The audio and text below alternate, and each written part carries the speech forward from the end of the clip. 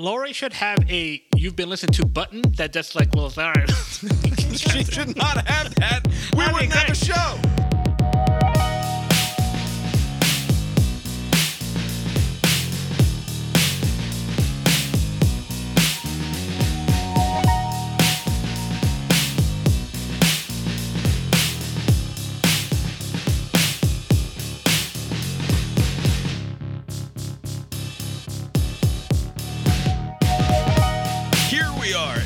Cast Iron Brains, a podcast that will never grow tired of seeing ostentatiously wealthy and powerful people seize every opportunity to very publicly reveal that their accumulation of assets and accrual of influence and cultural might are not a function of their intelligence or hard work or any other particular virtue, but instead a happy, almost unexplainable accident. A podcast that loves to look upon the world makers and self-appointed power brokers who seemingly concern themselves most of all with acquiring our attention.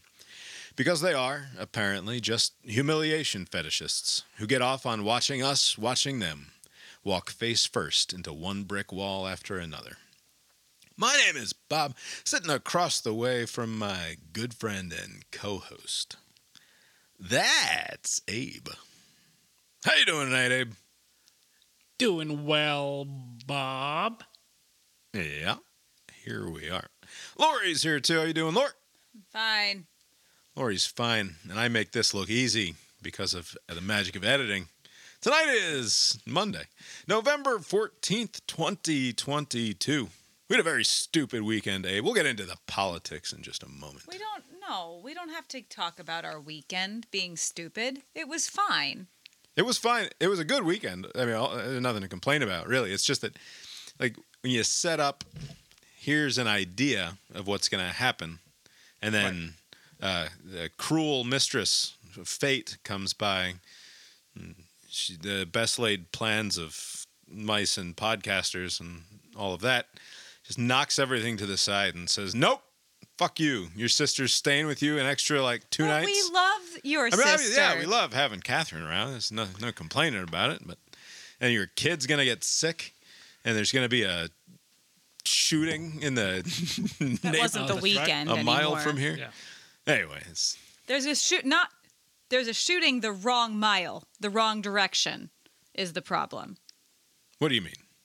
A shooting Lori a mile this morning, the other direction, everything would have been totally fine. Lori this morning was in a foul mood because I still am. the mass shooting that took place raised a great deal of concern in our community rather than just being ignored. And Lori felt that if the victims and or perpetrator had been a different sort of person rather than as students all around, that nobody would care. And I mean, I don't know. I'm right.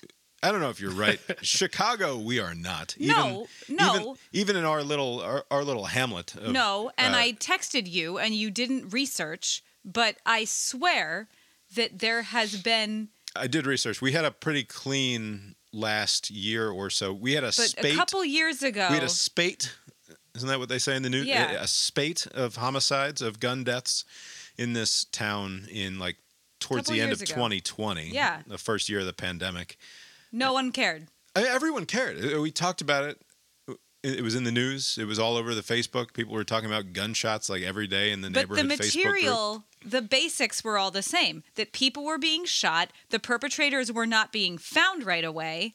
Yeah, but like, so there's an obvious difference between a shooting that takes place on the downtown mall at 2 a.m, where it's like a group of wild young men out in the streets shooting at each other, versus a shooting that takes place on a school chartered bus after a field trip. Like, they're two very obviously different things. Who's the comedian who has the bit about the everything is going exactly as planned, so nobody freaks out, but like... You're talking about the Joker in Batman. Look what I did to this city with a few drums of gas and a couple of bullets. You know what I noticed? Nobody panics when things go according to plan. Even if the plan is horrifying. If tomorrow I tell the press that, like, a gangbanger will get shot, or a truckload of soldiers will be blowing up, nobody panics. Because it's all part of the plan.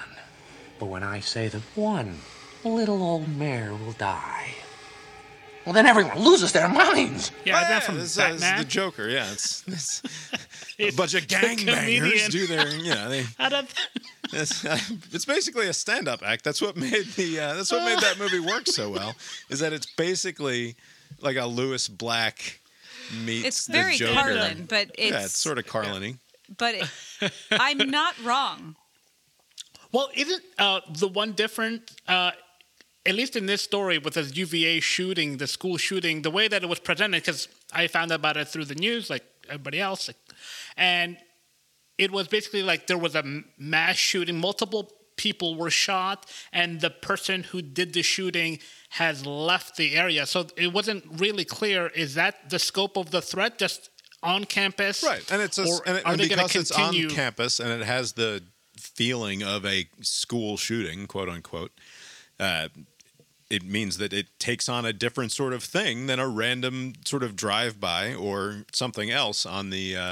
Does that still happen? Do they still do drive-bys, or is that like a 90s reference? I mean, they don't hear Not a lot of drive-bys here, I don't think. that we know I don't of. think they do Maybe they drive-bys happen, anywhere. and we I don't think there's- fucking hear I think about there's them because nobody drive-bys cares. in like Chicago, right? It's pretty common. Probably.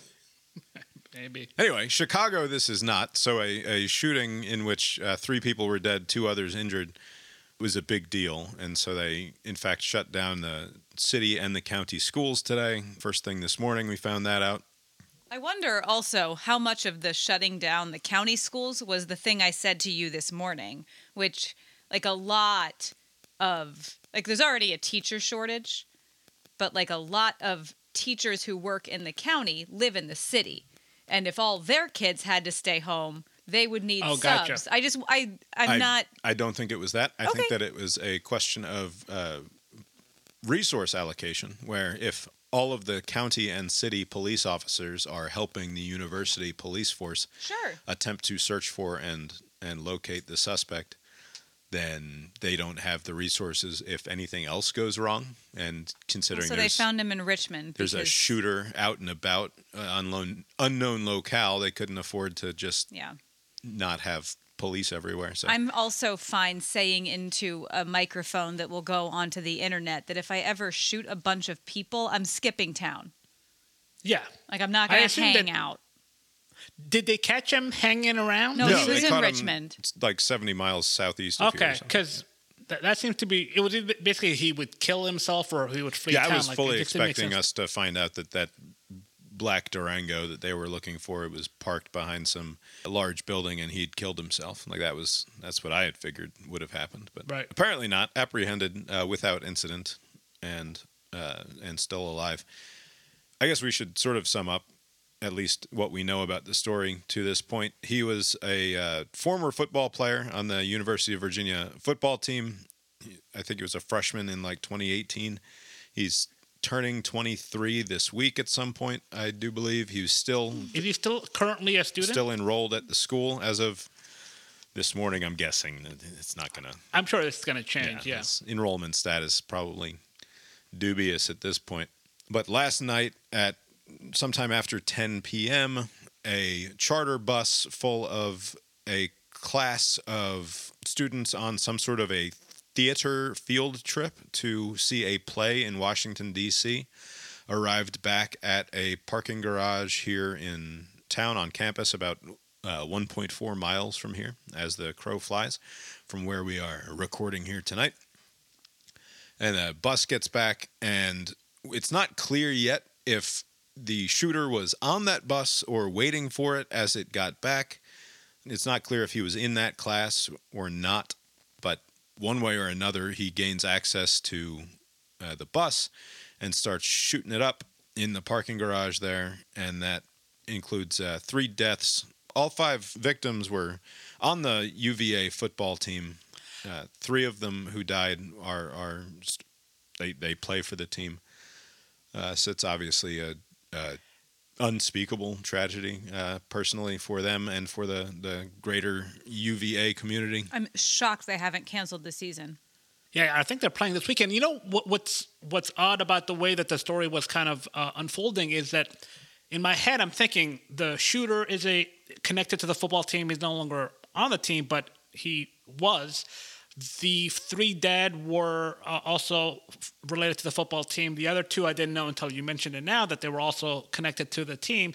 So in my head, I was thinking the field trip was connected to the football team. But this apparently is a class at UVA that they took unrelated to the football activities. Well, and but there are lots of the these classes, that they... There are plenty of classes at the university that have a high percentage of football players in them. Oh, that's true. I mean, wasn't there like a big to-do, like that scandal where UGA had like some sure, but classes? that's the garbage flagship of the state of Georgia, not the University of Virginia. Not the prestige, Thomas Jefferson's the hidden own. ivy. It's a hidden ivy, really. But if you're in one of the big conferences in sports, you're probably doing this. But I guess we'll know more in the coming days. But like, that would suggest that there was some sort of target. Because I was thinking, like, was this just like he just kind of just shooting and just it happened to hit football players? It seems unlikely that this was a random attack in any way. But I mean, again, it's pointless to speculate about motive at this point because none has been released. I haven't even been able to find. Like usually you can go online on Reddit or Twitter and find people just... UVA has a very strong honor code. Baselessly speculating about nonsense motivations to these sorts of things, but I haven't been able to find anything yet. And I haven't even seen any of this guy's like social media stuff posted, so I don't know. There's just no reason to guess even as to what was going on in his mind. But it was a great big to-do around here, and they shut down the school. They had kids sheltering in place overnight. So there was a bunch of kids who were in various campus buildings and different libraries and study halls. They closed the bank that I tried to make a deposit at. And they were stuck in those places overnight and only got the good to go at like 10:30 this morning after various police departments had combed the campus looking for the guy and came up with nothing. I was watching the first press conference live as it was going on, and the chief of police for UVA was talking, and somebody walks into the room and pulls him aside away from the mic and is like, and whispers something into his ear, and he goes back up to the microphone stand and he's like, "Hey, he's been apprehended somewhere else, not here, but we've got him and he's alive, and that's all of the information that I know." And so that was sort of the end of the story in terms of the fugitive on the run part of it. There's nothing else to say about it, and this is why we're just dumping it here at the start of the show. But I mean, like Biden's statement on this was about how we need to do something about gun violence in this country. And it's like, I get it. Like, I get that that's where you have to go, that you can turn this, and people will say that that's not politicizing it. But to me, that is sort of politicizing a moment that doesn't need it. Like, I just... If a person is going to do violence to a bus full of people, ultimately 3 dead and 2 injured is a relatively small amount of potential victims. I mean, only if they were just spraying. But if they targeted 5 people, I mean, that's they wanted to kill these 5 and they got 3 of them. And I think one of them is in critical condition. So it's like, it depends on what the intent was. Like if it was a successful thing. Right. Was it a successful assassination of 3 people, or was it a right. failed spree killing that only resulted in 5 victims? Right. Who knows? Right.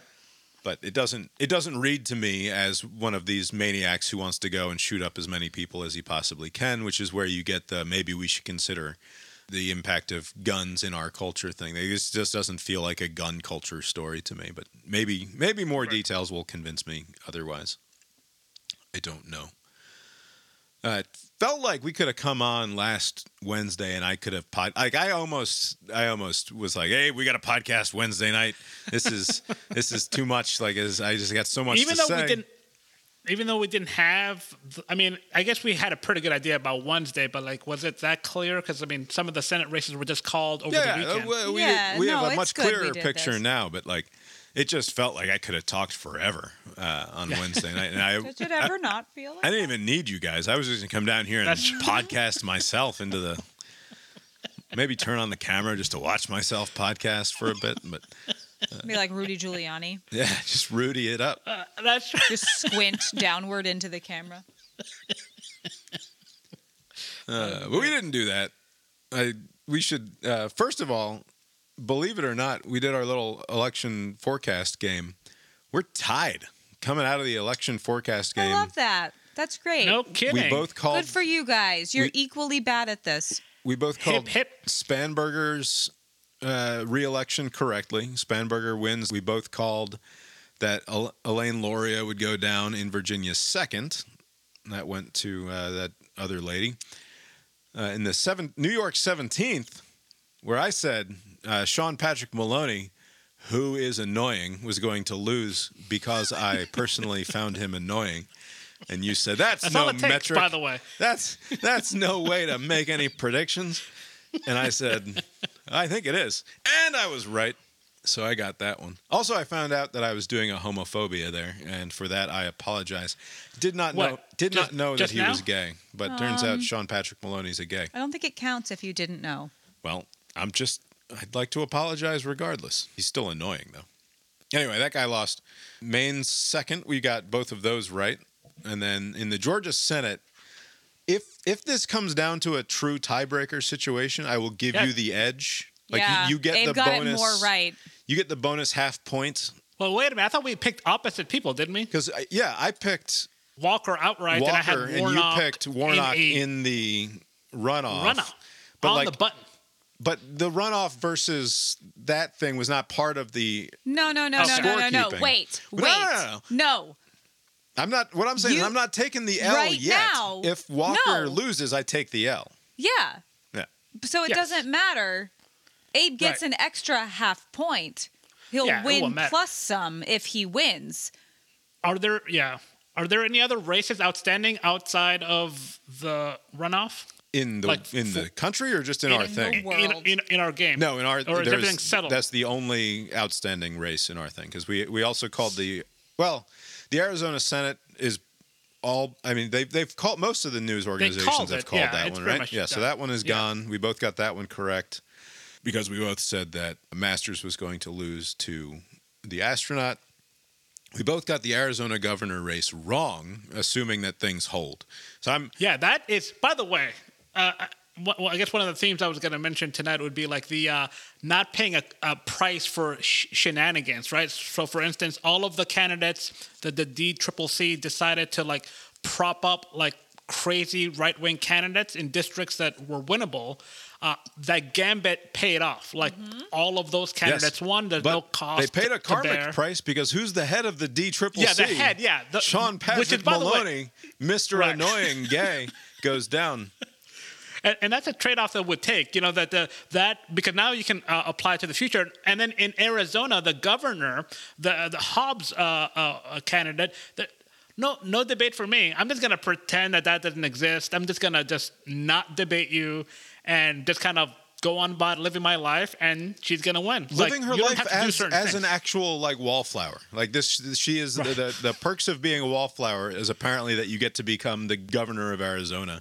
If you're going up against an absolute psychotic person in the form of Carrie Lake. Yeah, maybe she was doing that whole don't interrupt your adversary when they're making a mistake. If they just assume like what she's saying is not going to play, like based on our polling, let's just not contribute to it at all. Just kind of just be there as the other candidate, and then you'll win. And it seems like it's going to work. All right, so at this point we're still all tied up here, but the Pennsylvania Senate, or no, I'm up one at this point, but the Pennsylvania Senate goes to you because you thought that Fetterman was going to beat Dr. Oz, which is correct, and then the Nevada Senate. Stroke or no stroke? The Nevada Senate, we both got that one incorrect. We thought that it was going to the challenger, but instead it has been called today, I think, or maybe late yesterday, for the Democrat, Cortez Masto, which is what sealed the deal for the Democrats. They're going to maintain control of the United States Senate regardless of what happens in the upcoming runoff between Herschel Walker and Raphael Warnock in Georgia. Yeah, in fact, they can actually improve on in this environment. It's like I don't know who thought this was possible, but like they can actually add to the 50-50 that we had the last 2 years. Right, which is how that you're and it's why I will concede now, though we're still a month away from this being determined by the people of Georgia. I am going to preemptively concede, though we are tied in our little game here, there's no path to victory for Herschel Walker in an environment in which it doesn't matter who the next senator from Georgia is in terms of control of the Senate. Like, the only path that Herschel had was getting to the point where the Democrats had 49 seats and a 50th seat would give them control. Right. Instead, this is now an opportunity for Republicans who were reluctant to support Herschel Walker. I mean, because Brian Kemp carried the state by, I want to say, almost 8 points over Stacey Abrams, as we both... A shellacking. I mean, Right. a total shellacking. Right. And some 200 and I think almost 250,000 people voted for Kemp but did not vote for Herschel Walker, Right. something along those Right. lines. And that's a problem for, like you say, Walker, because now the whole motivation falls apart because you the can Senate imagine a control situation in which you can try to motivate those 250,000 Georgians who voted for Kemp. Like, Kemp could go and bust ass for the next month and say, look, for the future of the country or whatever, you need to get out there and vote for Herschel. But that's no longer, like, there's just no reason for it. Herschel is now just going to be an embarrassment. Like, do you really want Herschel to be an embarrassment to you and your whole state and to your party for the next 6 years when it doesn't actually gain you anything in terms of power in Congress? I don't think that you do. But I think, I mean, the GOP in Georgia, they're not going to give it up. They're going to still try. It seems like it's going to be a losing battle, but this is a 6-year term. You can't just concede it outright. They're going to try to make noise. I don't know what the coherent argument will be, but they'll try to make one. Yeah. But like I said, I'm just going to concede now because I don't see how Herschel can win this runoff. So Abe wins our little election forecast game. Congratulations, Abe. That DCCC guy that lost, that you took some joy in. Basically, it didn't matter what other race happened. I just this Warnock thing, because I was like, from the beginning of the year, I was like, there's no way. I mean, there's still a way because it's the only outstanding it was Senate very race. Close. I mean, it's not like it was very close. Actually, all these races were very close. I mean, in a lot of the states, it remained close. Yeah. So do you think that I don't know, you probably haven't listened back to us from last week. I don't think correct assumption. We weren't like over, but there's no doubt that we thought that there was going to be more success for Republicans than we ended up seeing on Tuesday night. And in fact, that was pretty clear even by bedtime Tuesday night.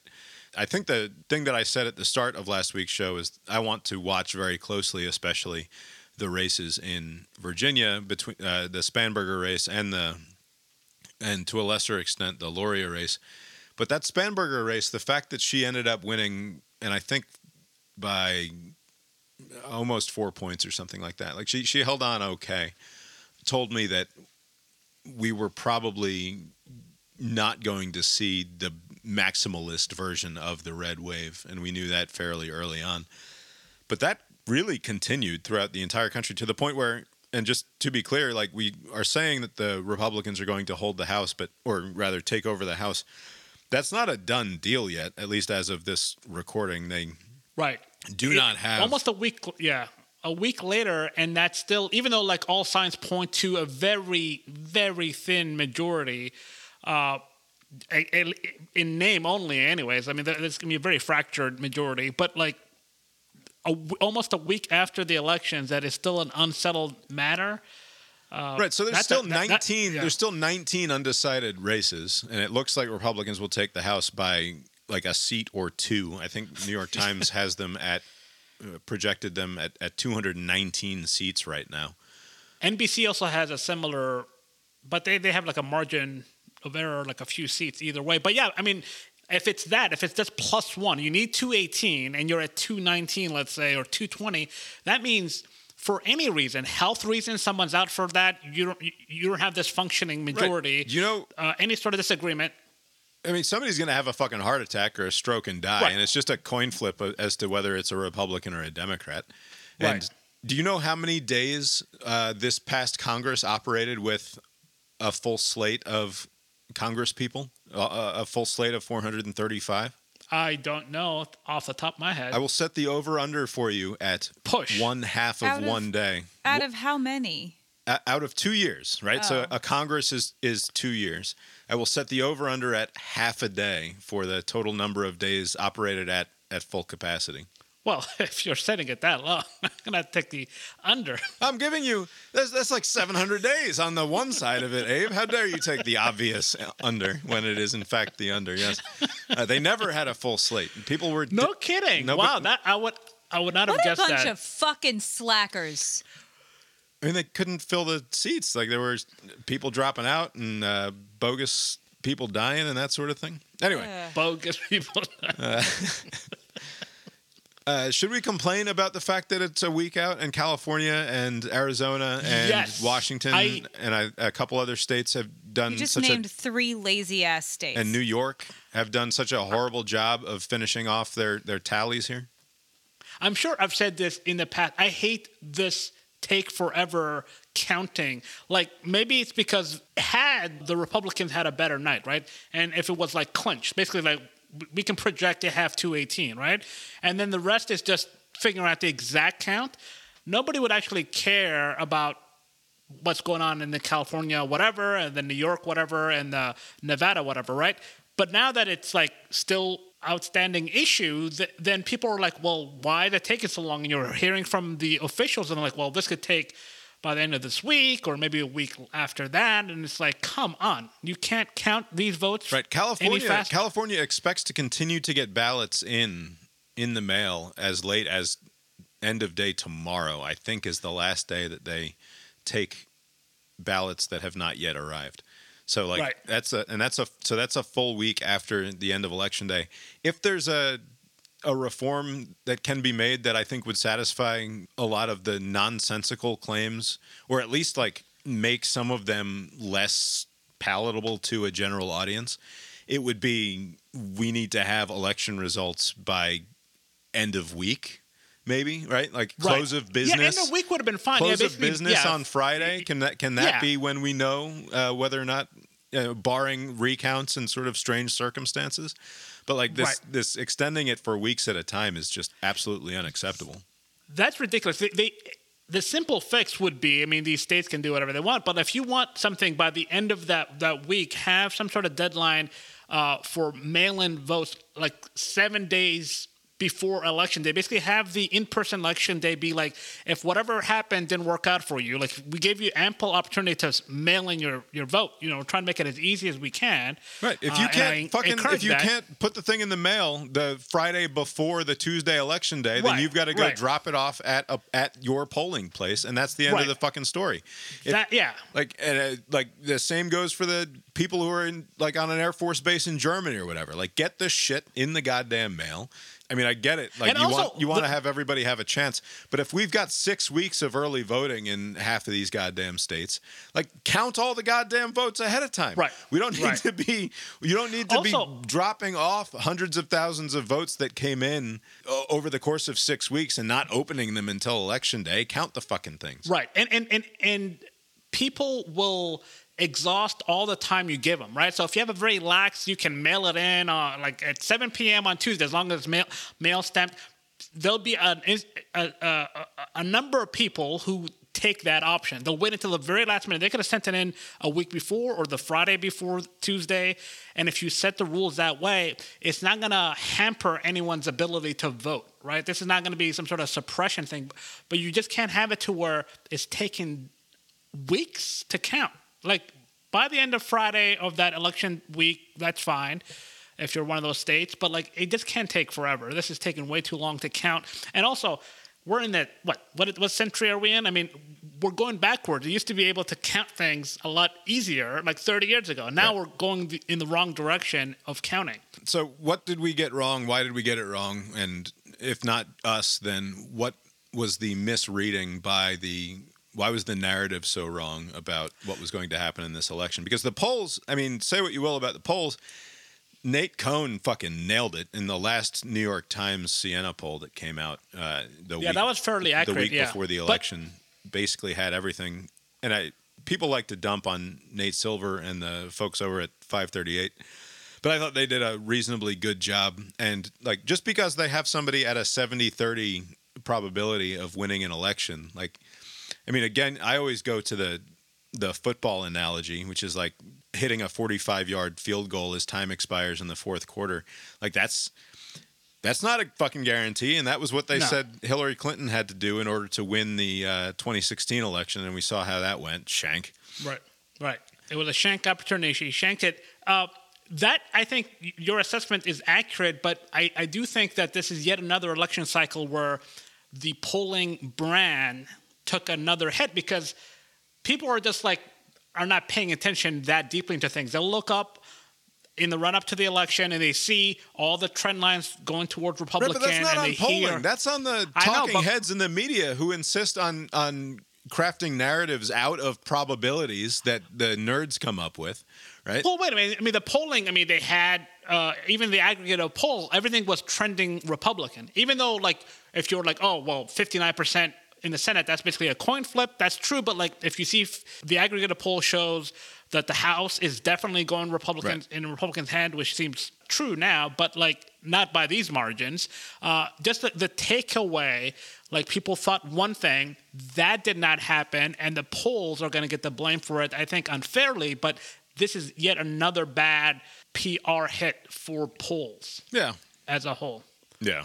And like I said, I had assumed that they were still undercounting Republicans in the way that they did in 2016, and to an extent that they did in 2018. That my assumption was that they had just probably not figured out how to account for the fact that a lot of Republicans just don't answer in the way that they want them to in these things. And well, no one seems to answer in the way, because like isn't the response rate is like absurdly low these days compared to 10, 20, 30 years ago. Like less than half of 1% or something of people that they call actually respond to these polls, correct? Right. Which makes it all the more fucking staggering.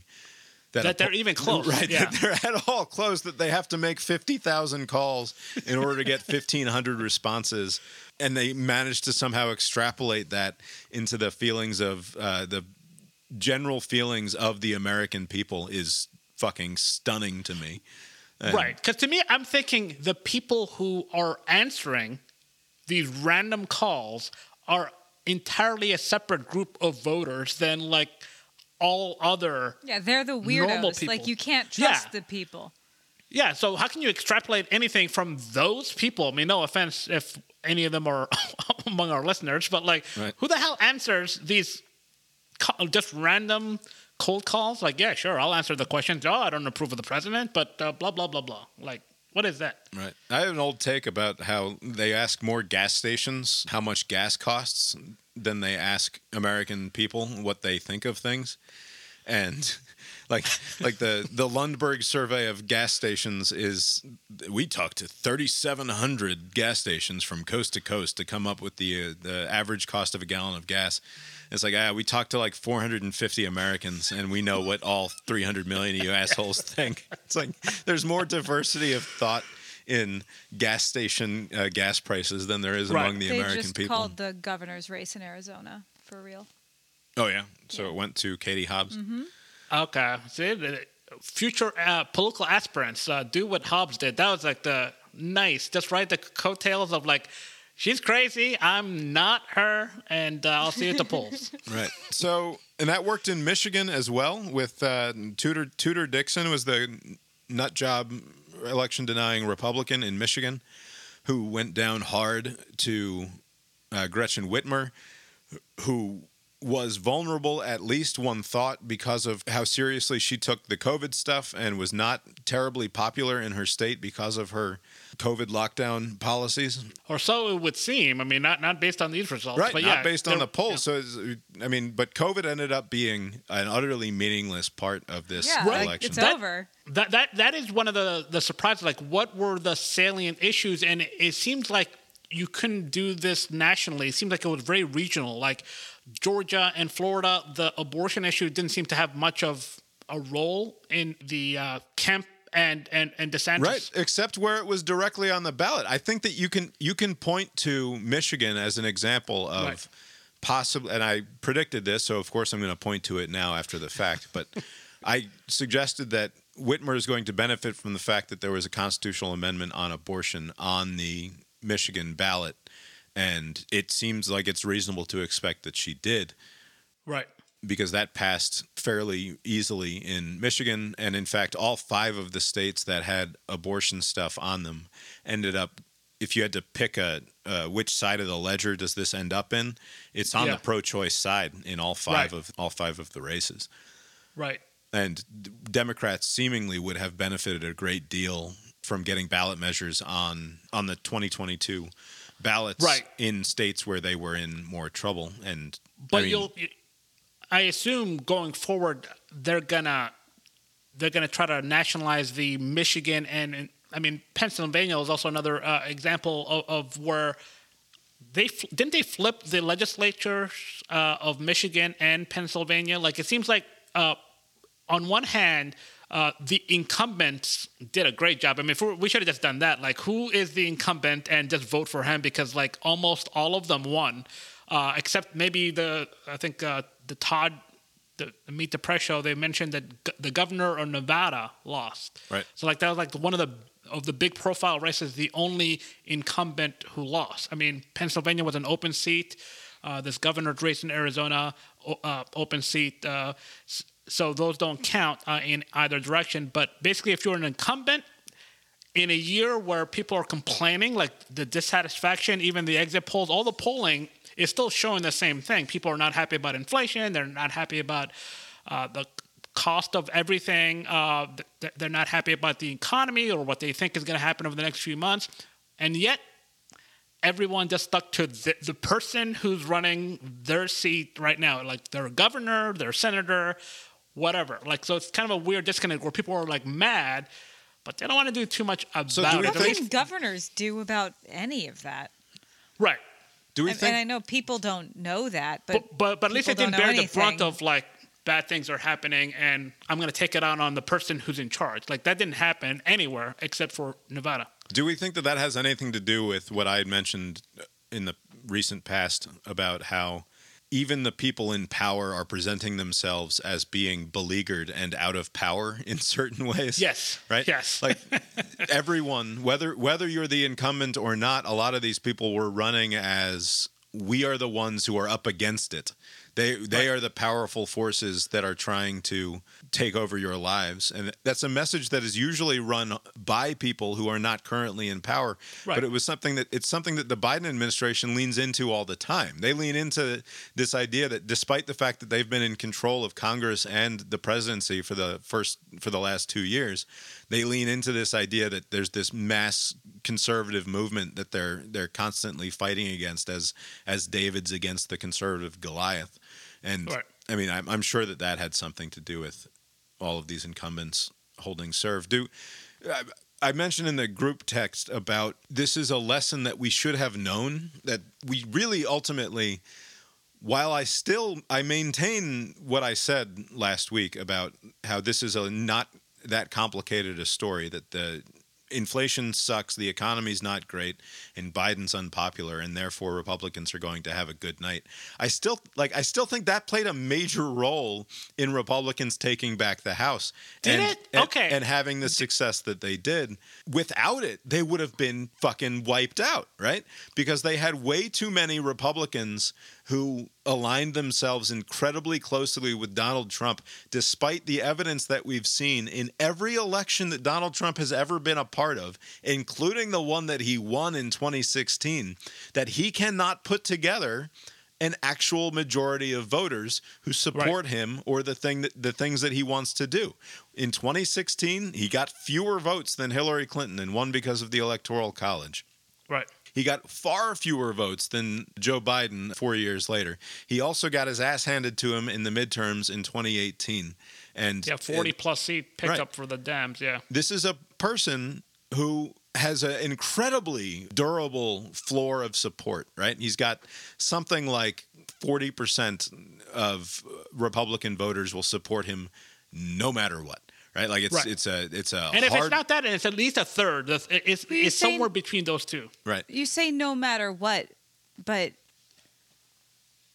what if he weren't running as a Republican? Like, how many of those Republicans that would support him no matter what would just vote Republican Right. So no matter what? how many Americans are there? How many voting Americans are there that would support him no matter what? Probably 25% or something is my guess.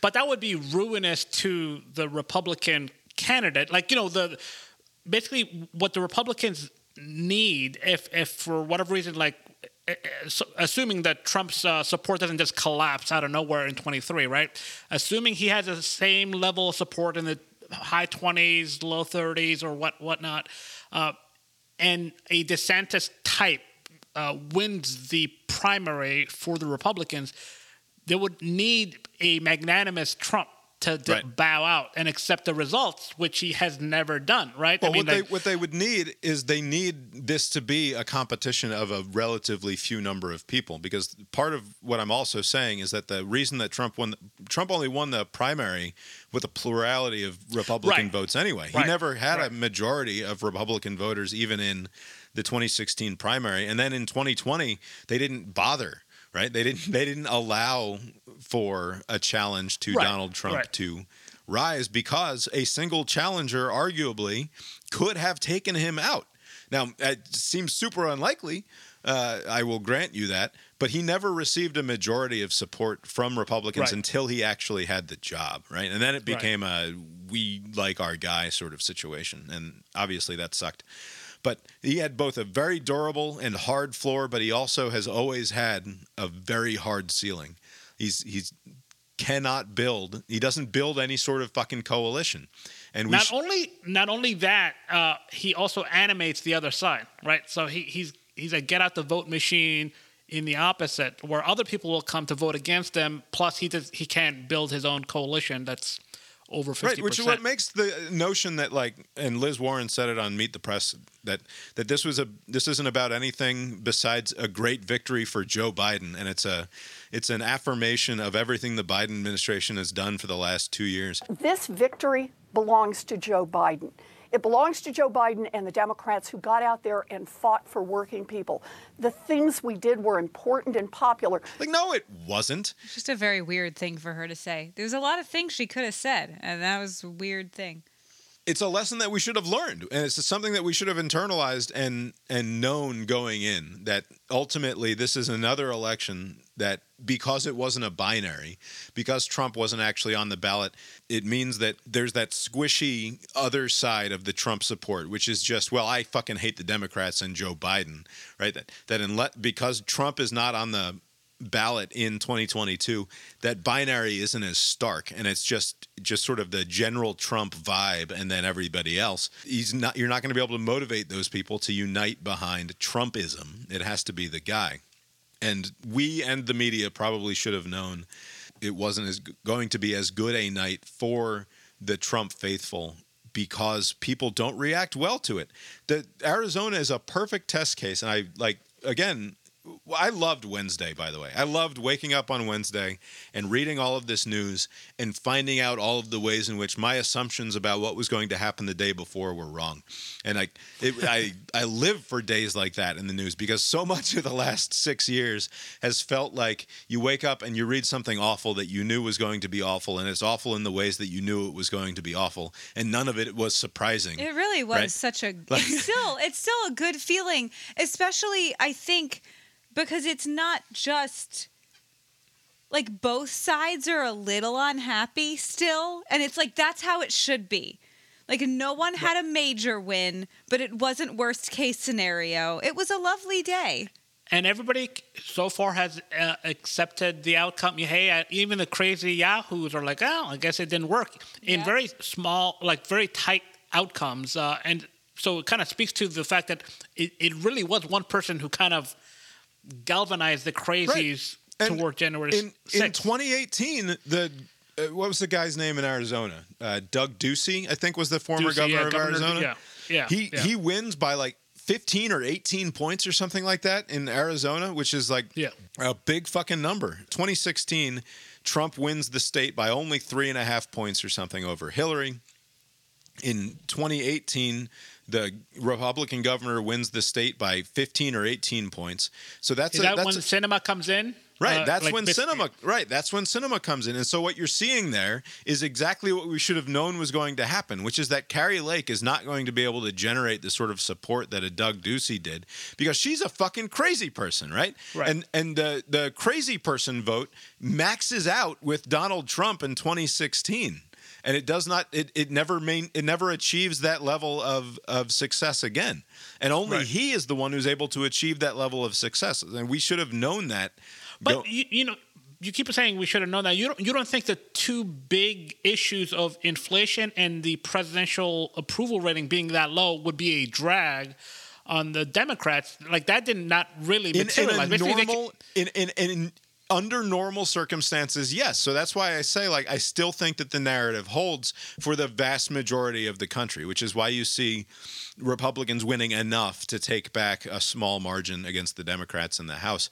But in these weird outlier situations where we have fucking bonkers people, not a single one of the high-profile Secretary of State races went to people who said that we will just hand the election to Donald Trump in the event that he loses again, or quote unquote loses going forward. Mastriano got his ass handed to him. Like, that's what I should. And when I say we should have known, I should have known in Pennsylvania, because I was 1,000% positive that the agreeable and normal Shapiro character, the Democrat in Pennsylvania, was going to win easily against the psychotic Christian nationalist Mastriano.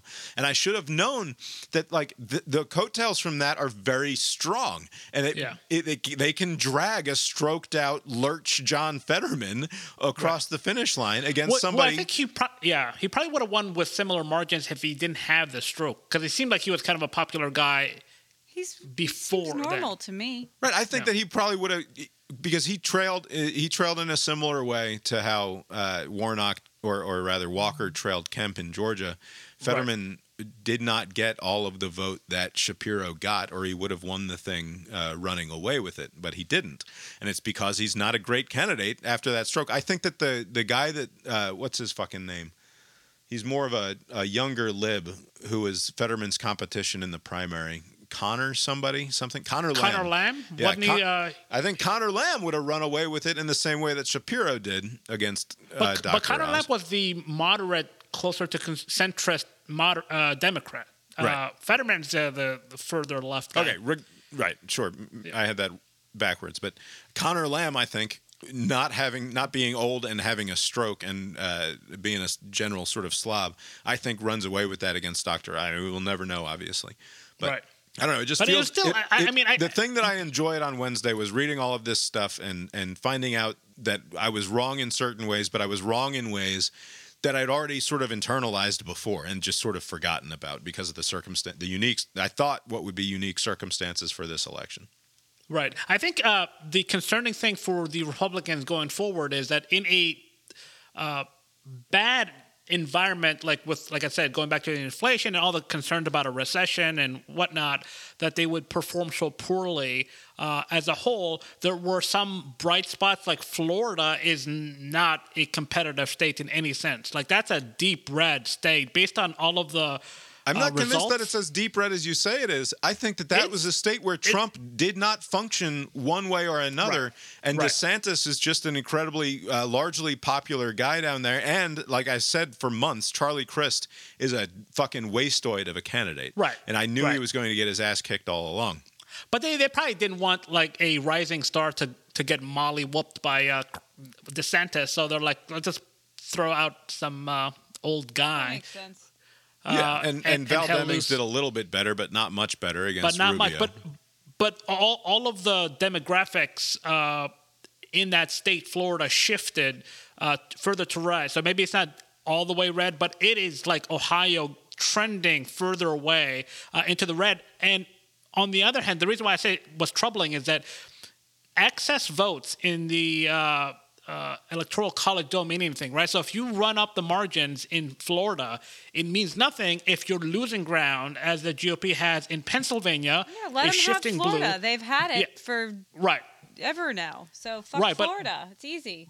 Yeah, basically it's like Florida's not even like a competitor state, and now you have Pennsylvania that shifted blue. You need to win that, and they're not. Michigan has shifted blue, and Wisconsin, it was kind of mixed bag. I guess the incumbency of Ron Johnson helped them out, but like the governor, he held on. Well, the incumbency of Ron Johnson, along with the fact that the candidate that they had up there, Mandela Barnes, was just wrong about the rioting stuff, and who was the guy who was shot because he was going for a knife in his car while he was doing a domestic abuse against his family? The guy that kind of went back and there's been so many. I forget the name, but anyway, they were all of the Democrats in those moments after George Floyd, because that was right on the heels of the Floyd thing within a number of weeks, I believe.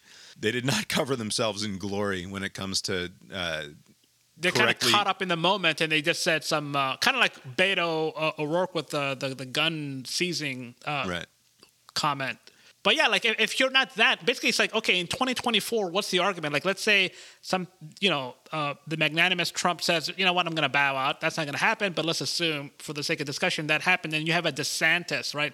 He would win Florida, obviously. He would win Georgia. But what is its path in a Pennsylvania, Michigan? Basically, it seems like the Democrats are slowly rebuilding that wall that was talked about in 2016. The blue-collar people. The reason that I think DeSantis has a chance and would defeat Trump and then would absolutely mop the floor with Joe Biden or Kamala Harris. Assuming Trump doesn't venture out as a third-party spoiler. Right, assuming that DeSantis. Trump does not attempt to take his very hard floor of 25% of Americans, and which he would definitely do, by the way. If that happened, he would definitely do something like that. Plausibly, yeah. I don't deny that. He says he has a big announcement planned for tomorrow night. So I guess. Do you anticipate a candidacy for president, or do you think it'll be something else? He is either announcing that he's going to be the next president of the United States by virtue of declaring his candidacy tomorrow night, or he will be announcing like a new brand of golf Trump shoes. Yeah, like I feel like it's going to be like Trump TV or something. It's going to be just something crass and stupid, like another fundraising venture in the form of a bad consumer product, or it's going to be the announcement for the running for the 2024 presidency, and nothing in between. Those are the only two options. I would if he did go with the announcement, which to me seems like it's a weird timing. Like there's just so much time. Why not just let the House settle to see who wins and see if McCarthy can muster up enough to become Speaker, and then in early 23 announce. But maybe he thinks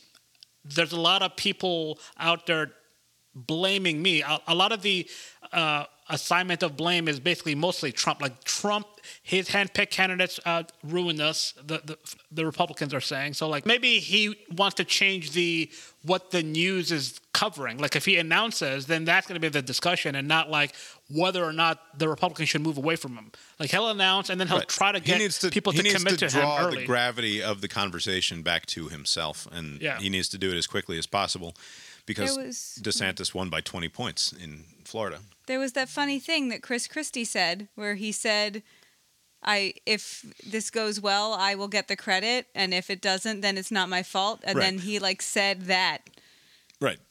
Donald Trump actually said before this election that whoever wins, I should get all the credit, and whoever loses, I don't deserve any of the blame. Well, I think if they win, I should get all the credit, and if they lose, I should not be blamed at all, okay? But it'll probably be just the opposite. And that's like at least the second or third time that he said almost that exact formulation of words with regards to not just politics, but also like the pandemic. Like anything good that happens is my doing, and anything bad that happens is China's fault, obviously. Do you think there's any chance of something careless? Like what if he came out and said he's running for 24, but because the previous election was stolen from him, he didn't feel that it's needed that he go through the primary. So he's going to show up on convention night and he's going to be nominated. Failing that, he's going to run as third party. Basically just say, I'm not even bothering with Iowa and whatever. I'm the president. I shouldn't have to. That is some like Roger Stone fucking crazy Bannon and Stone in a room with too many drinks sort of plan. Right. But yeah. Giuliani. There's some sort of stupid thing, because basically if he did that, basically it would kind of open it up for the Pence and the DeSantis and the Pompeos to run, thinking that, oh, we'll have enough that it'll carry me to victory on convention night. And then he's like, I'm going to be there. You better put my name in or I'm going to do this other thing. Yeah, like, to me, this seems like it's weird that he would announce, I'm running for office so early. It's just way too early. Well, he's been running for office for the last year. Like, he's never stopped running for office. So he's, right. I mean, I know he doesn't concern himself with laws and norms and all the rest, but like the election integrity people, the FEC or what have you, they're not going to be pleased with the way that he's spending campaign money without running as a campaign, right? So presumably somebody's in his ear about that the earlier we declare for this, the less we have to worry about that sort of compliance stuff. But I don't know. There's a recent poll that came out just this afternoon or evening that just had DeSantis versus Trump, and they just polled conservatives, and they have DeSantis sort of whipping his ass in every single state where they broke it down. And Trump obviously won't like that. Trump made some weird claims this week about how he made Ron DeSantis, and Ron DeSantis was going to lose the election until he sent down the FBI and the Department of Justice to put an end to the fake election recounts that the Democrats were doing in Florida to try to steal the election from him, which is a weird thing to like admit to when, first of all, he obviously didn't do that.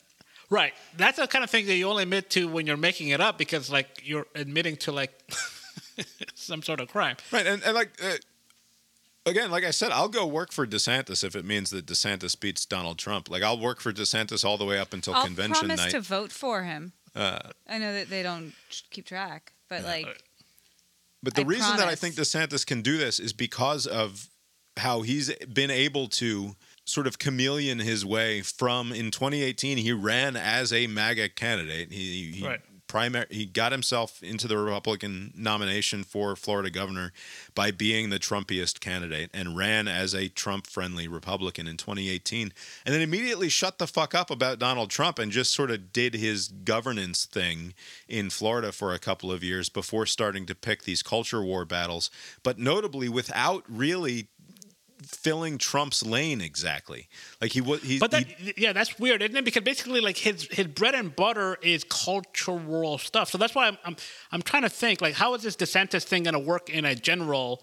Like, he doesn't do anything other than that, right? So like, what would be because his that's pitch? What's worked in that's Florida. All they care about. But what I'm saying is that he's a bright guy who I don't particularly care for, but he seems to know how to do this, and he expanded his mandate in Florida dramatically in just 4 years. And he's managed to do it without pissing off the Trump Republicans, while at the same time really pissing off Trump. So if anybody knows how to thread this sort of weird needle at the moment, it's him. And it helps that he's most likely, if he gets the nomination, going to go up against a decrepit, broken old man in the form of Joe Biden, who cannot make a coherent argument for why he should be the president deep into his mid-80s. Right, because isn't the president turning 80 like sometime this month? In order for that to happen, for the head-to-head DeSantis-Biden, he would have to, unless Trump, for whatever reason, decides not to run, go head-to-head. So you can't thread any needle.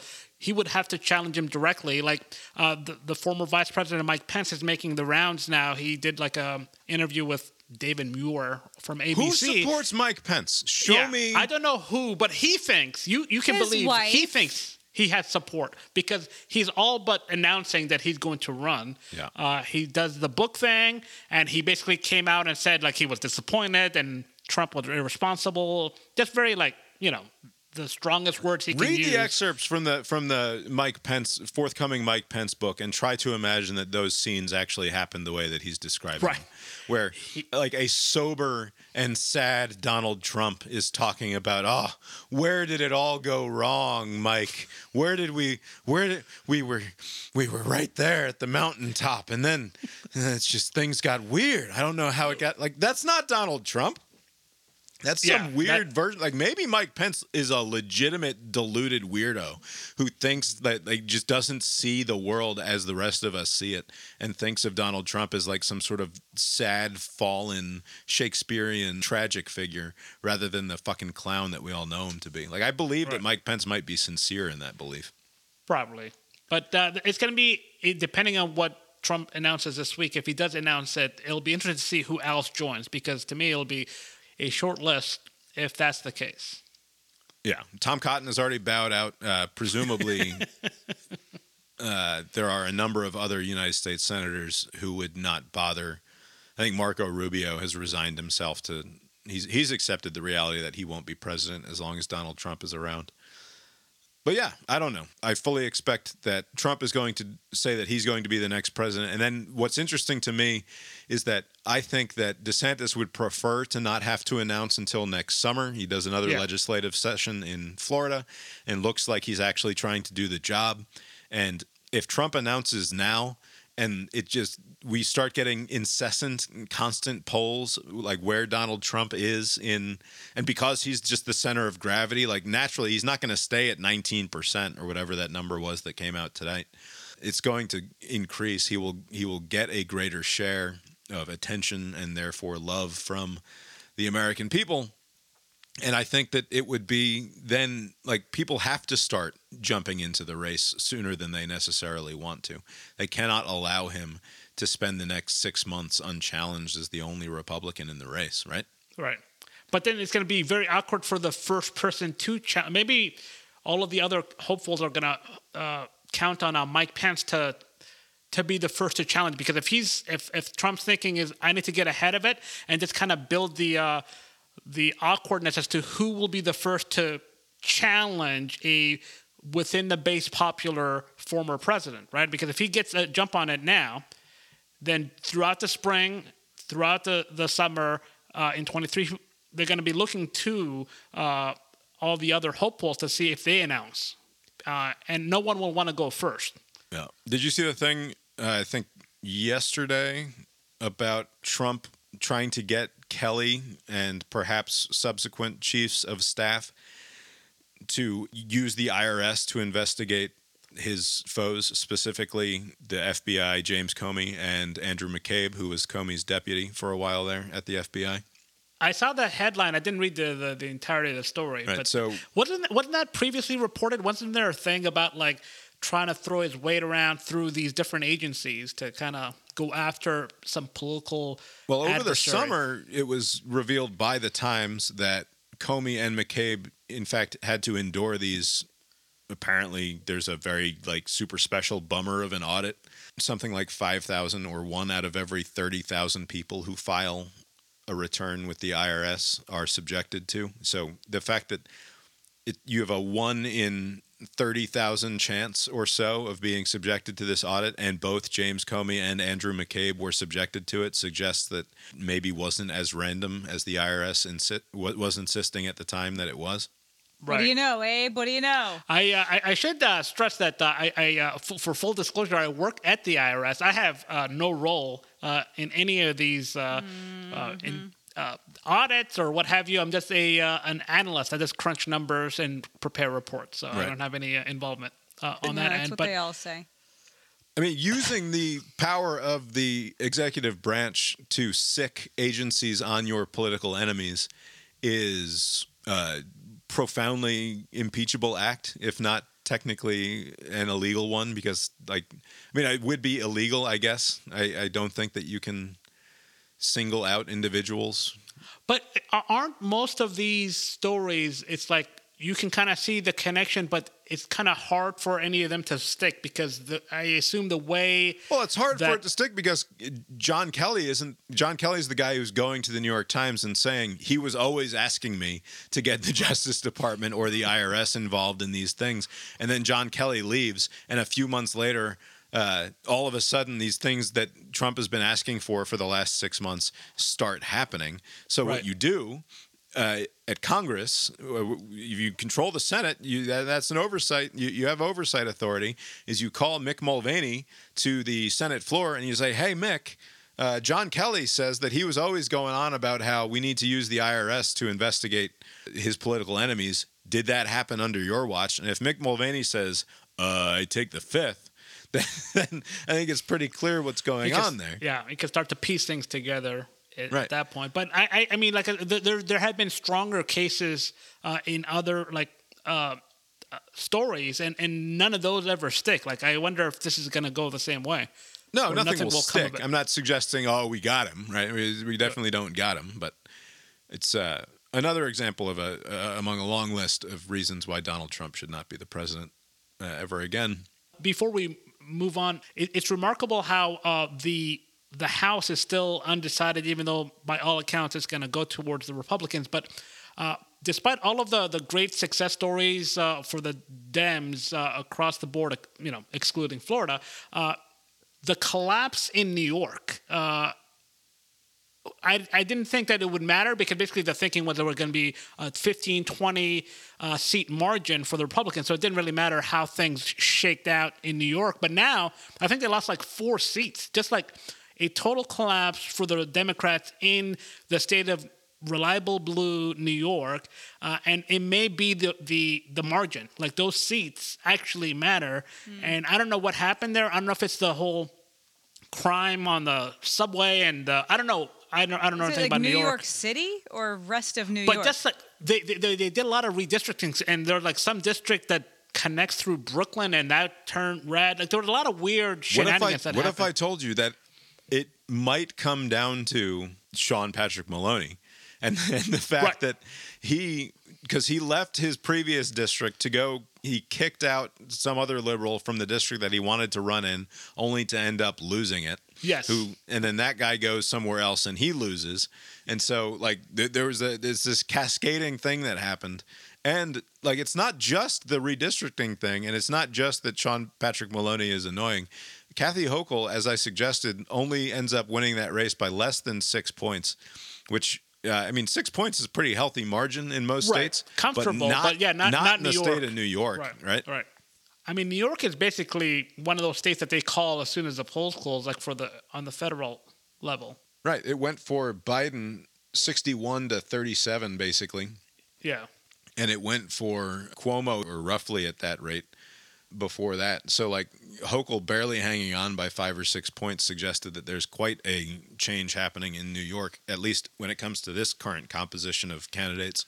Right. But I suppose it's because no one actually voted for her as governor before. She just kind of came in because of Cuomo resigning. All right. I just want to play a quick clip from Liz Warren's appearance on Meet the Press this weekend, because she said something that bothered me. This will just take a minute. I want to ask you something about the message voters sent. You know, in the exit poll, we asked, which party do you trust more on 5 sets of issues? And the Republicans were more trusted on foreign policy, crime, inflation, and immigration. The only issue they weren't trusted more on was on the issue of abortion. And the reason I asked this question this way is this for you, Senator. The voters seem to perhaps not be happy with Democratic governance, but there was just no way they were going to go to Trump candidates. I think that's pretty clear. Do you have a concern that Democrats can't win if they're running against, say, normal Republicans, kind of like Chris Sununu or Mike DeWine, people like that?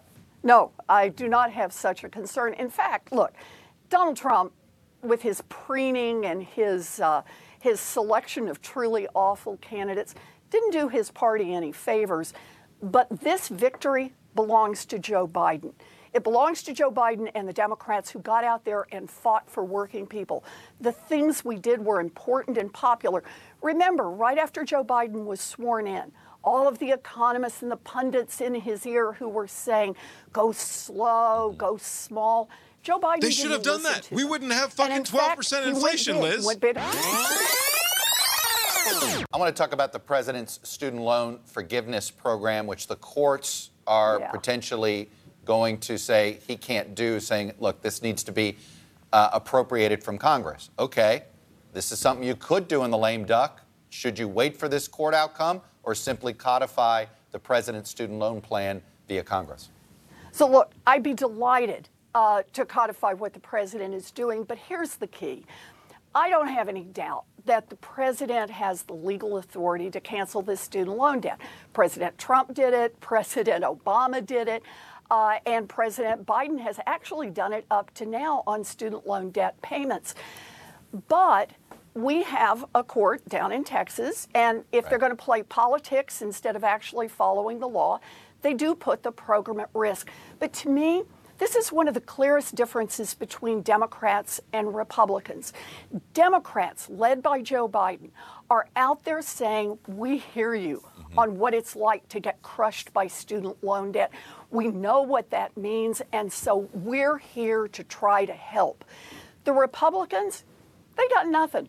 They say, no, the only people that they're willing to fight for are billionaires and billionaire corporations and conspiracy theorists. Yeah. Democrats fight for working people, and when we fight for working people, we win. All right. Liz Warren would sooner throw the entire federal judiciary under the bus and say that that's not a legitimate outcome of a court case for the court to rule that the student loan forgiveness thing that Biden did is illegitimate rather than just pass the fucking law, right? She prefers to just throw the entire federal judiciary and throw out their legitimacy rather than just fucking pass a law. She says at the start, yeah, I would love to codify what he did. But she also says, actually, it's completely, totally fine that the president, at the whim of his pen, creates $500 billion in spending at the federal level that was obviously not previously authorized by Congress. And it's just like, you can make a fucking law, Liz. That's what your whole job is, to make the fucking laws. And if you want the president to just be able to make shit up and spend $500 billion, you're not going to like it when the next guy does it. It sounds so fucking stupid and trite and small of me to be complaining about it. But like, what is she talking about? Isn't that the argument that she was making? This is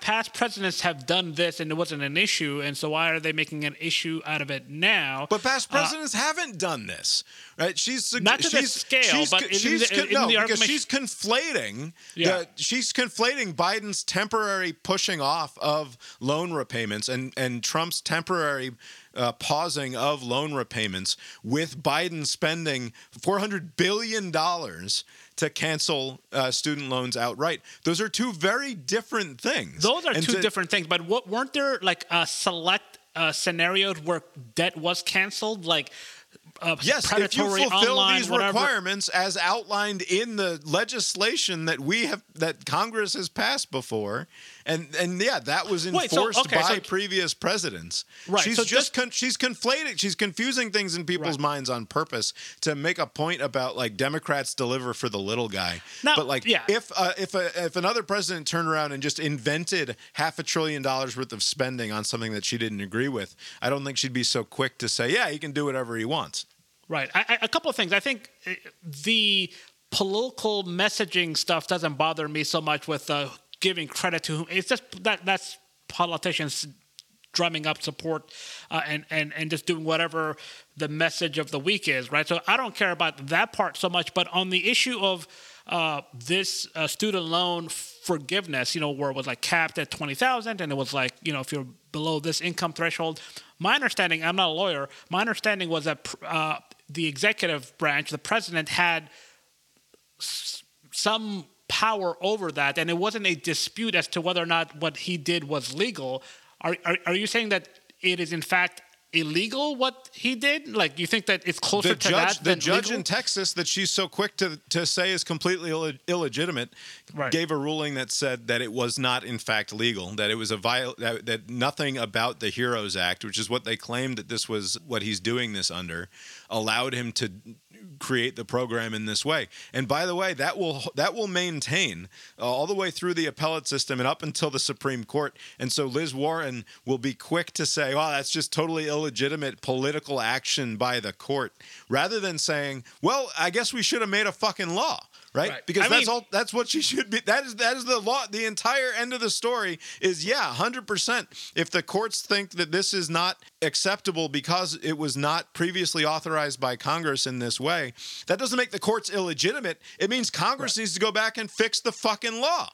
Right. It doesn't make it illegitimate, but I do wonder, I suspect that they will want to see what authority a president does have. So I don't expect that they will try to pass something, basically conceding the point to this court, right? So I think they're going to let this run its course through the courts when the decision is made. I don't think they're going to do something in the lame duck to codify. No, they probably won't. But I do not care for the fact that she is seemingly very carefree about the idea that these courts are just completely illegitimate because they came to a conclusion that she differs from on the politics of it. It doesn't mean that their underlying politics are what's at play here. And I don't know what the virtue is in terms of, because I call me a conservative or call me an institutionalist or what have you. But I think that attempting to maintain the inherent legitimacy of these institutions is important. And you do that in two ways. One, in Congress, you do it by passing laws that the president enforces, not laws that he then just rips wide open and says, actually, this allows me to do whatever the fuck I want to do. We've seen that game before. The war on terror existed for 2 decades plus because of an open-ended act by Congress that they decided not to take any responsibility for, and ceded their responsibility and their legitimacy to the executive branch in that way. They're doing it again here. And now she's doing it at the same time by saying that the courts are illegitimate because I disagree with the outcome of this particular case. But I mean, yeah, the framing is not helpful, but she's not saying that she would urge the president to disregard the rule. Basically, they're still abiding by what that court said, right? And if it goes up through the system and they conclude that, you actually don't have the authority. There's no that you question claim. in my mind that what President Biden did was legal after a court has ruled that what he did was illegal. Right. is a direct assault on the legitimacy of the court system. And it's just not okay. I guess I don't see it in those terms, but you're right. Any attempt to kind of delegitimize the court, I would not be for. On the question that Chuck Todd posed, where he said, well, contrary to what you're saying, 4 out of the 5, who do you trust more, like on issues, went towards the Republicans and not the Democrats. I think the only issue was on abortion. Isn't the outcome of this election proof that who do you trust more was not the Republicans, right? I mean, basically, it was, yes, we're not happy about what the state of things. We don't like the divisiveness. We don't like the high inflation. All of these things, no good. However, we don't trust this other party that's out of office, right? We don't trust Mastriano, and we don't trust the Oz types, right? Like, wasn't this a trust election? Like, we don't trust you in office at this time when you're promoting these things. Right. We'll eat some of the economic This was not an endorsement of Joe Biden and the Democrats. This was an acknowledgement that the Republicans are currently being run by a bunch of psychotics. And like good, like if there's anything to take away from this where it's like good job by the American people, it's they recognize that they don't want to be governed by a bunch of psychotics.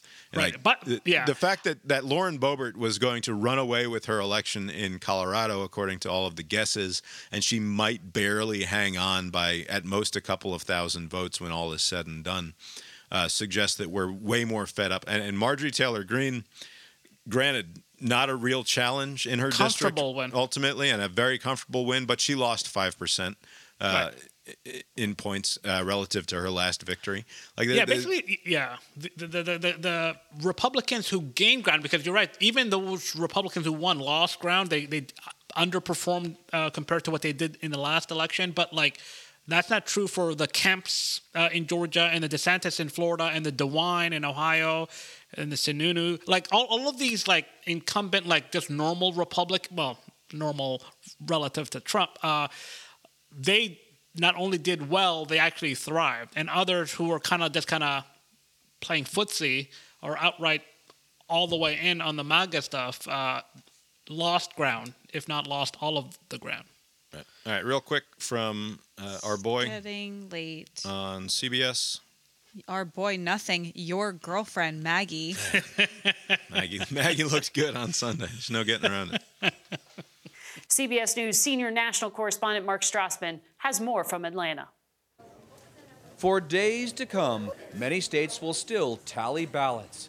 But the biggest midterm winner is already clear: democracy. It held without mobs in the streets, without violence, despite all the election denialism out there.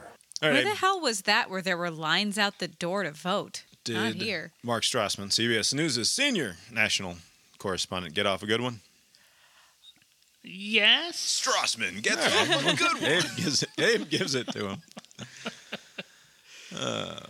That nonsense rhetoric around democracy won, and I'm sorry, but I don't care. If all of these psychotics had won their elections, then I have bad news for you.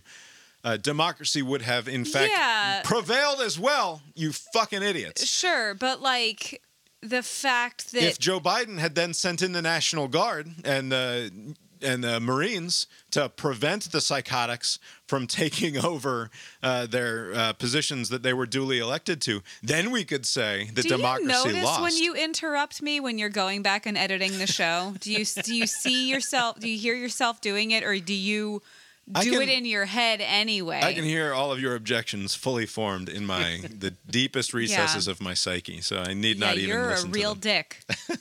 dick. You were saying, Lori? I'm not gonna say it. It clearly doesn't matter.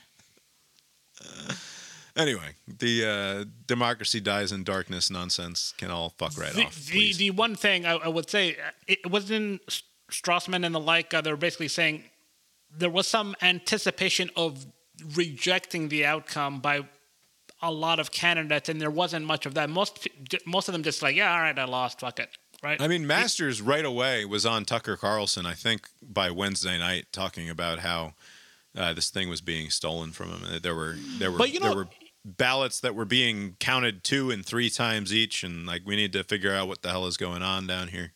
Right, but that wasn't like the dominant theme. Like there was a lot of like who's to blame. Like even the Tucker Carlsons and other conservative thought leaders, I guess.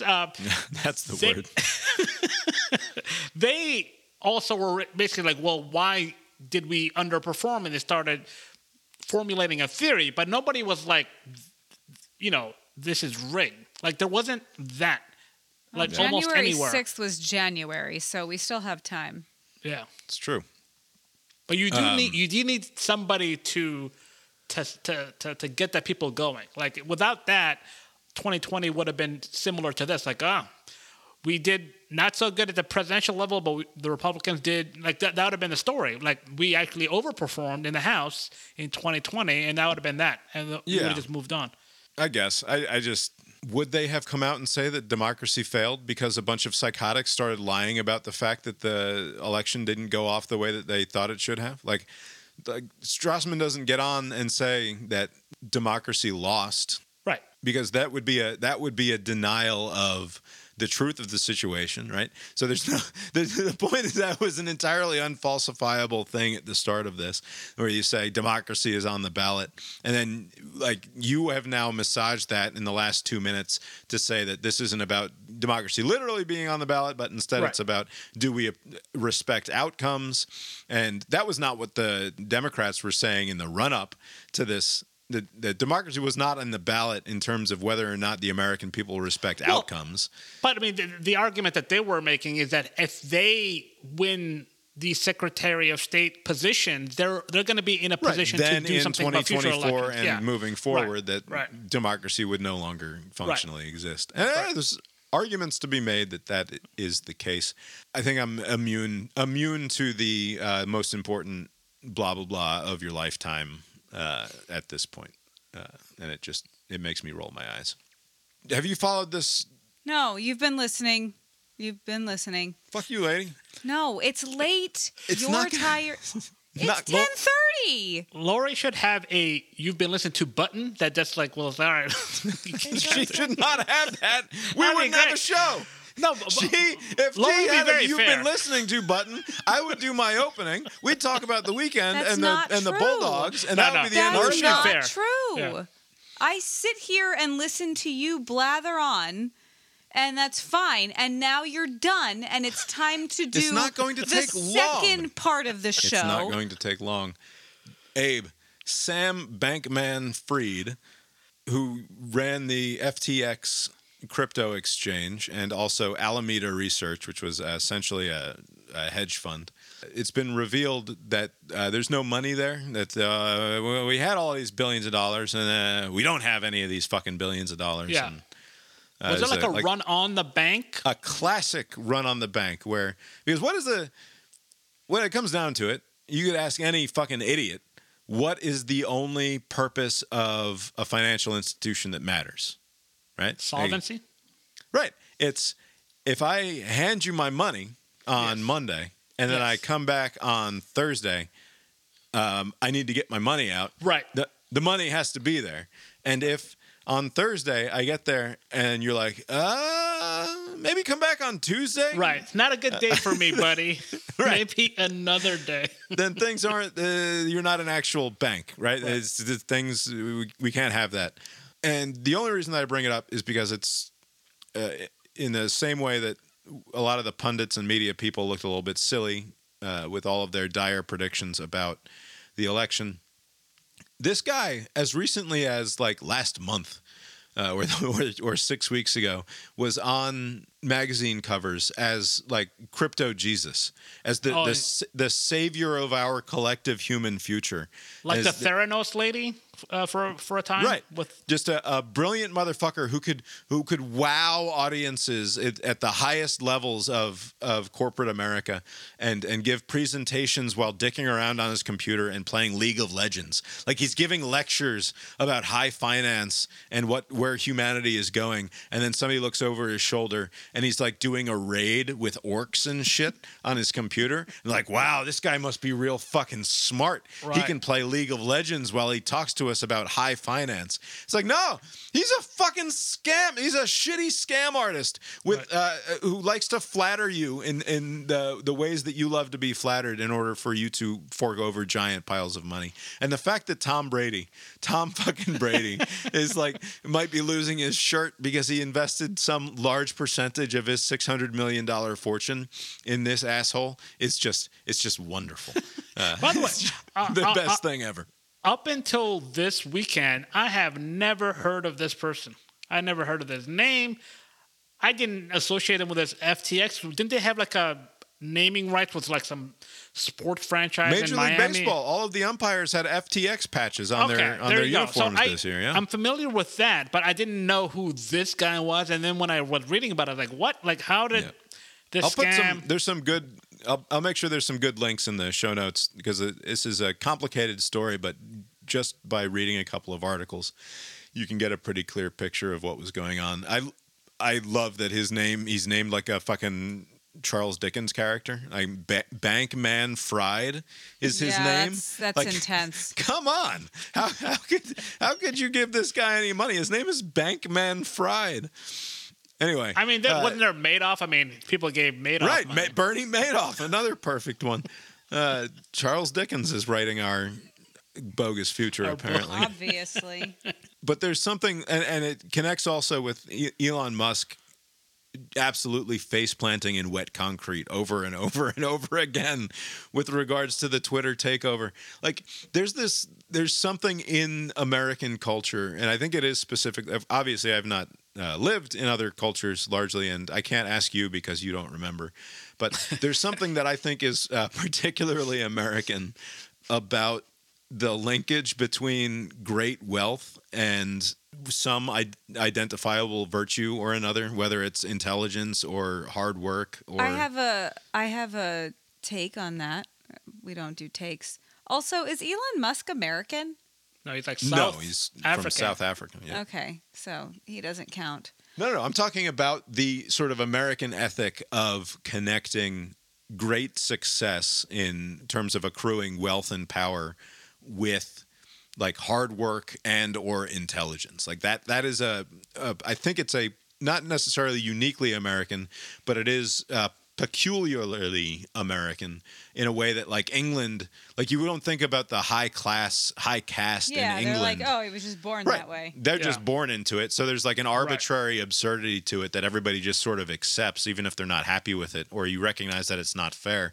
But here it's like the bootstrap capitalism of the whole thing is everybody's like, well, yeah, he got to the top of the mountain. He obviously got to the top of the mountain because either he's good or he's smart or he worked hard. That's the explanation. And he's not. Like, he's just fucking weird and, like, circumstance and luck. Isn't he like a weird genius too? Sure, he's a bright guy, but he's also a fucking, like, he's a moron who keeps face planting into wet concrete every day that he opens his mouth on Twitter. Like, he's taken this $44 billion investment and, like, he's just making it worse for everyone over and over again in obvious ways. And it's wonderful to watch. I mean, there's no way that this is his plan. He's not just burning all this money, but, like, if he did kind of cause the ruin of a Twitter, like, I mean, people have already been complaining about Twitter all these years. Maybe this is going to be a good thing for everybody? Like, oh, absolutely. I think if Twitter goes away, it would be good for everybody. And I further think that it would be good if people, like, learn some sort of lesson, as all of these, like, these sainted, brilliant successes in our world turn out to be just fucking dopes. Like, I just love it when people who are wildly successful and lauded for their success because of their intelligence and hard work are actually just revealed to be dopes. We never learn that fucking lesson. We never, ever learn that fucking lesson. But I always think, like, the takeaway should always be, like, people have the capacity, and in either direction, they have tremendous capacity. Like, so just because somebody was successful in one field and they put honest effort into it, I don't understand how you would think then you would put dishonest effort into something else and it would magically also succeed. Like, you actually tried to make these other things work, and you're just kind of being a troll just for the shits and giggles, and you come to find out there are a lot of trolls online. Like, it's just competition, right? So, like, two can play that game, and there's a lot more of them than of you. Right. And he's he's been an extraordinarily successful person largely because of luck. Like, I don't deny that he's a very bright guy. He's an imaginative guy with cool ideas about some things, but, like, it's just fucking luck. And I think his luck might be running. Lori, what was your take about this? I thought you were going somewhere else. It doesn't matter. You think you're calling it already? You think it's just going to stabilize in a few months? People will forget about his trolling, and then the valuation will go back? Every single decision that he's made that you can point to since taking over Twitter has not been good. Like, there's none of it has been good or has worked. It's a wonderful thing to watch him self-destruct Twitter in real time, including, and I'll make sure that's in the show notes, people who managed to get themselves blue checks and made up utter fucking nonsense on the Twitter that looked like official stuff. What's going on there, Abe? What's going on? Oh, nothing. Seem to be intensely looking at something on your phone and confused by it. Nothing of import. All right, last on this. There's an interview with Brian Eno in the New York Times Magazine. It just came out today, I think. Brian Eno, of course, great producer of music and musician himself, as it says here, he had a strong hand in iconic works by David Bowie, Talking Heads, U2, and Coldplay. Really, really great interview, and he makes a point, something that I harp on all of the time. Interviewer asks him, you have ideas about how art does what it does. Do you also have ideas about what makes artists what they are? I'm thinking about something like charisma.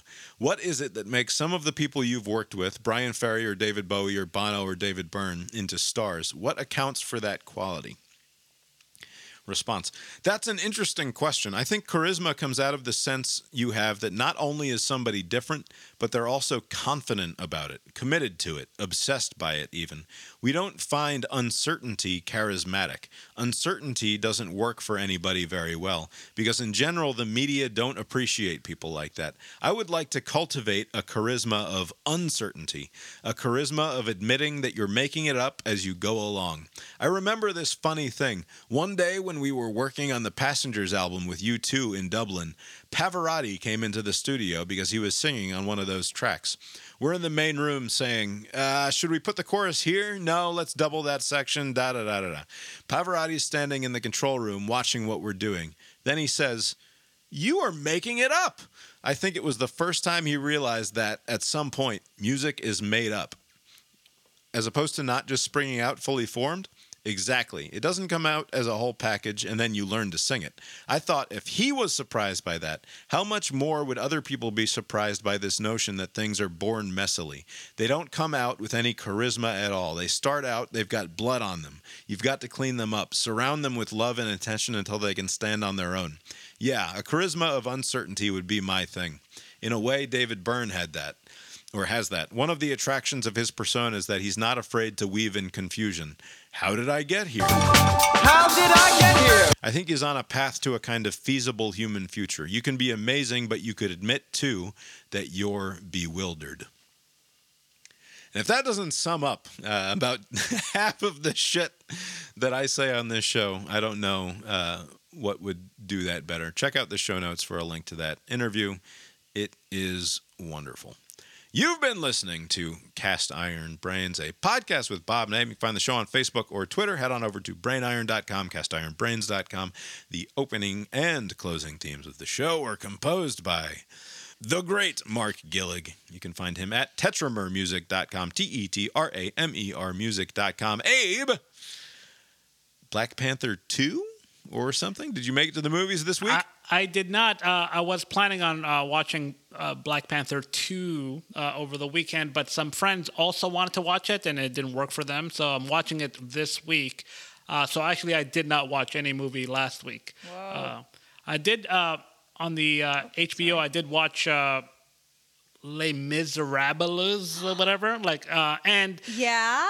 about an hour and a half in, I was like, I have to stop and watch a different version, because I don't know if I don't know anything about the story, but like Russell Crowe was just throwing me off the whole time. Russell Crowe is terrible. I'm like, it's terrible. Is this the right thing? Like, So, I just need to watch a different version. No, in a word, no, that's not the right one. Okay. But there is no right one. Oh, they all have Like you just have different to go. choices? No, you just have to see it in the theater. Okay. But also, one of my only maybe life goal, like before I die, I want to read the book, because apparently they left out so much. Okay. It's so much thicker than even the right version of the show. Right. There were a lot of time jumps in this one. They're like, all right, Yeah, this is a slave it's here, and 10 years epic. later. It's yeah. like actually epic. Yeah. I don't know. Everybody else was great, but I was like, I don't know what Russell he's Crowe's doing, terrible. but like, it's not working. I've never seen that one. Oh, it's so good. I mean, it's not, but it's. I'll try to find a version for you. Yeah. If there's something that's like sensible, I would want to watch it at some point. Cause I was like, always want to support your watching musicals. Yeah. Yeah, that's It's actually probably the best one. If there's Okay. a best musical, it's probably Les Mis. Okay. We didn't watch much, did we? We just watched We a bunch of watched sports. football. We watched White Lotus. We caught up with something on Friday. What was it? The baking show? Baking. We watched. No, we didn't. We're still 3 weeks behind on the baking show. 2 weeks. We watched something. The hell did we watch on Friday? Hmm. We finished something? The fuck did we watch on Friday? It was on HBO, I think. Was it a movie? Anyway, we watched a bunch of sports. We watched the Dogs, obviously. Kick. Who did we play? Mississippi The other State. Bulldog team. Yeah, Mississippi State. Today at work, I went to my Google Calendar and I went to December 3rd. And at 4 p.m., I put on my calendar SEC championship game. Yeah. Because Nice. I'll definitely want to watch that. Man, They- I almost made a ton of money this weekend gambling in sports, and instead I didn't make any money gambling in sports because of the way that my stupid bets went. Ridiculous parlay? Or Yeah, a 5-way parlay on Saturday and a 5-way parlay on Sunday, both missed by one game. And I don't have to get into the NFL. The NFL is a crapshoot, so whatever.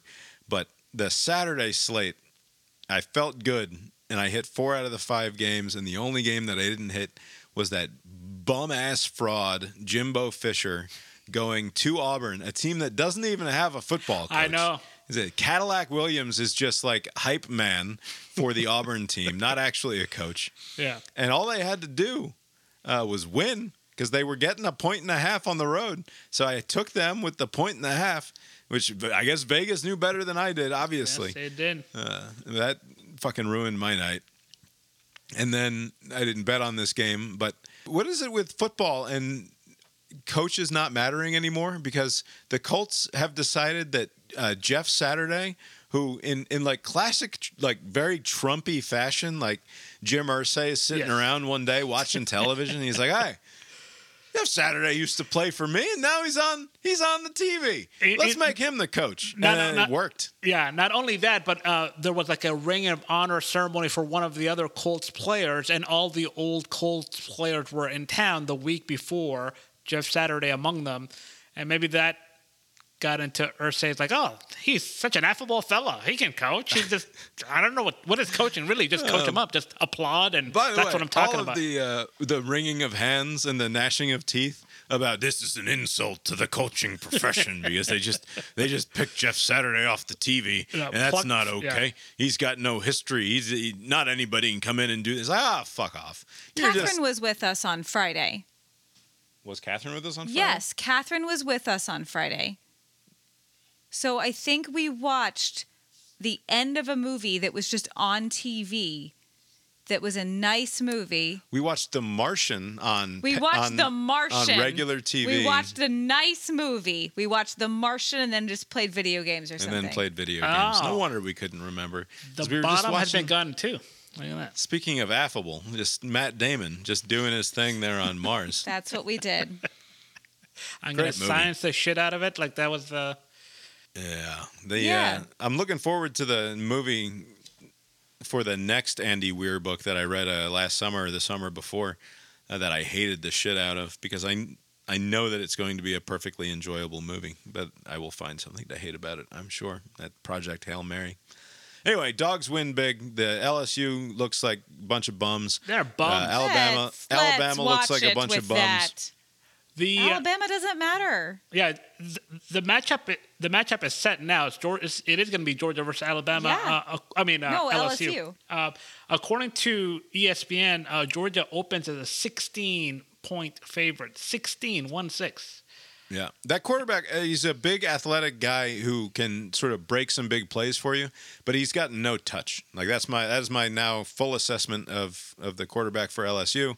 He overthrows everybody. He doesn't have a great deal of touch. This Georgia team is a schizophrenic team that, like, I don't love rooting for this offense because Stetson Bennett kind of stinks, but like they get the job done ultimately. Yeah. Like they figure out a way to make it work, and they're just so much more talented than most of the other teams out there that I'm not too worried about the SEC the rest of the way. Who knows what's going to happen in the playoff? Also, we've played Mark Kelly twice in the last 4 years or 6 years. Brian Kelly? Brian Kelly. Not an astronaut. Not the senator-elect and incumbent from Arizona. Nope, but we've Kirby's played with Mark Kelly. So Kelly. Brian.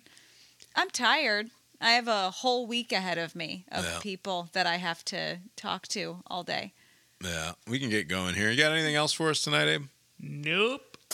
I guess that's all we've got for tonight then, and we will talk to you next time. Later.